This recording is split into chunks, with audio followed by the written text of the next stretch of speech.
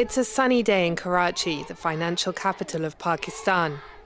Dozens of school and college students, both girls and boys, are busy demonstrating, shouting, "Save the children" and "Stop Muslim genocide in Myanmar."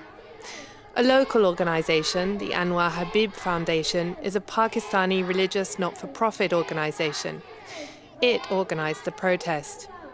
Alama Saida Habib, the founder of the Anwar Habib Foundation in Karachi, says the aim of the protest is to put pressure on the government to speak up for the Rohingya community in Myanmar.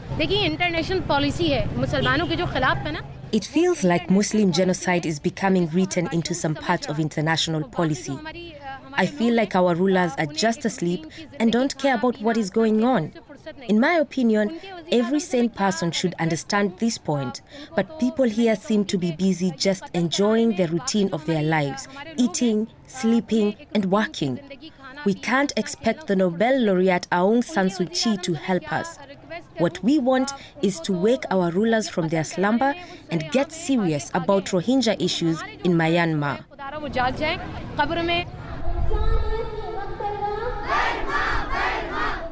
Not all of the protesters come from the Rohingya community, although they are staging it where the majority of Rohingyas in Karachi live, in the Arkan Abad colony. There are many young women protesting who believe that because most Pakistanis share a religion with the Rohingyas, it is their duty to stand up and protest on their behalf. There's a strong smell spreading across the slums of Arkan Abad.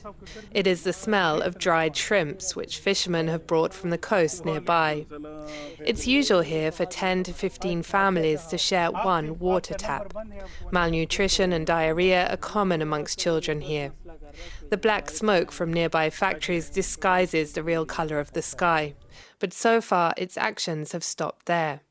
Many of the Rohingya in Pakistan don't have official permits, despite contributing to the economy through their fishing activities.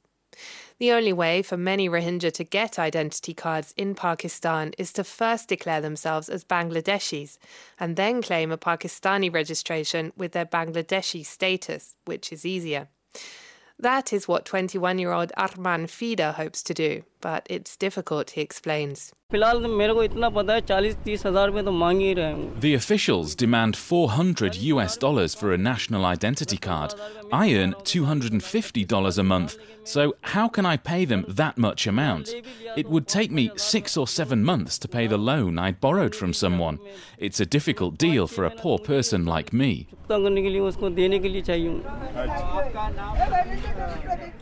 Amongst the young Rohingyas, there is growing dissatisfaction with the Pakistani authorities. Wali Mohammed is 21. He has been unemployed for the last few months. He meets up with other jobless friends in the evenings. I left school when I was 15 to support the family. The only option open to me was to go to the sea to fish. But now the Coast Guards check identity cards, which we don't have, so I've been deprived of my livelihood. Lots of us don't have access to the same facilities which Pakistanis have.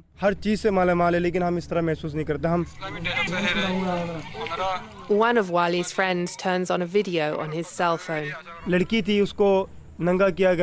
I weep for a long time when I watch these kinds of videos of what is going on in Rakhine province. One which stuck in my mind was of a girl who was stripped naked and then raped by 10 to 15 people. Later she was tied up with rope and burnt alive. Because of the problem with getting identity cards, most members of the Rohingya community have remained poor. Even when they have a job, they are only entitled to half the daily wages Pakistanis can expect because of their lack of a legal work permit. We, the Rohingya, are being killed by Buddhists there in Myanmar, whereas Pakistanis kill us daily here in Pakistan. The Buddhists kill us once by shedding our blood, whereas Pakistanis kill us in installments bit by bit. This is the only difference. It is midnight in Arkan Abad colony, but the jobless young men are still awake and angry. One of Wali's friends starts singing a song inciting other young men to take up arms.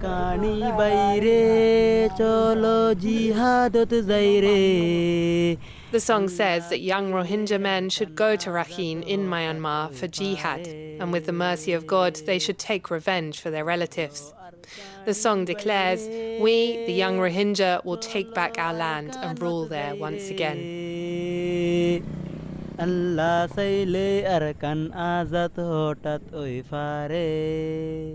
So far, the Pakistani authorities have not acknowledged this growing dissatisfaction. The danger now is that other radical groups will capitalize upon the young men's anger and recruit them to fight jihad around the world. The Rohingya community in Pakistan may not be its largest minority group, but their anger, stoked up by watching brutal videos, is a ticking time bomb which could explode at any time.